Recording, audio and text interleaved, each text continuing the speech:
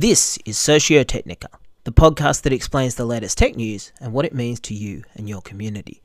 Today's top story in tech is the news that Epic, distributor of mega-hit Battlegrounds game Fortnite, has finally decided to release an Android mobile phone version of the game.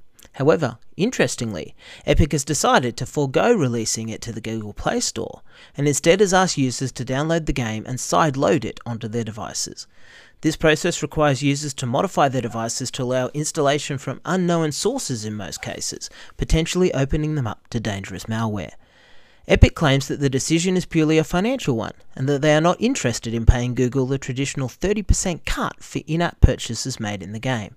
However, the reaction from users has been a general level of concern for what this means for their own devices, especially given that the game is popular amongst under 18s, who might be inclined to hit the agree button and think about the consequences later. From a societal point of view, it provides an interesting perspective on the App Store model for mobile devices.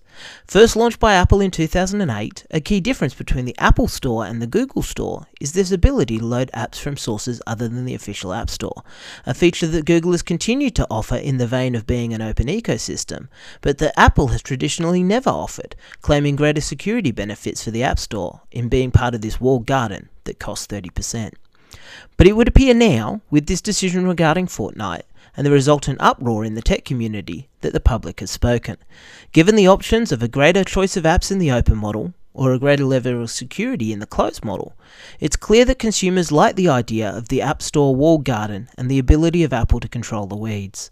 Ultimately, Fortnite will continue to be a mega hit for Epic, regardless of how it's distributed, but this situation has certainly provided some food for thought on how our society considers the tech privacy model.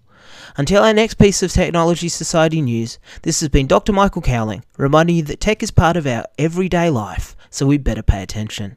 See you soon.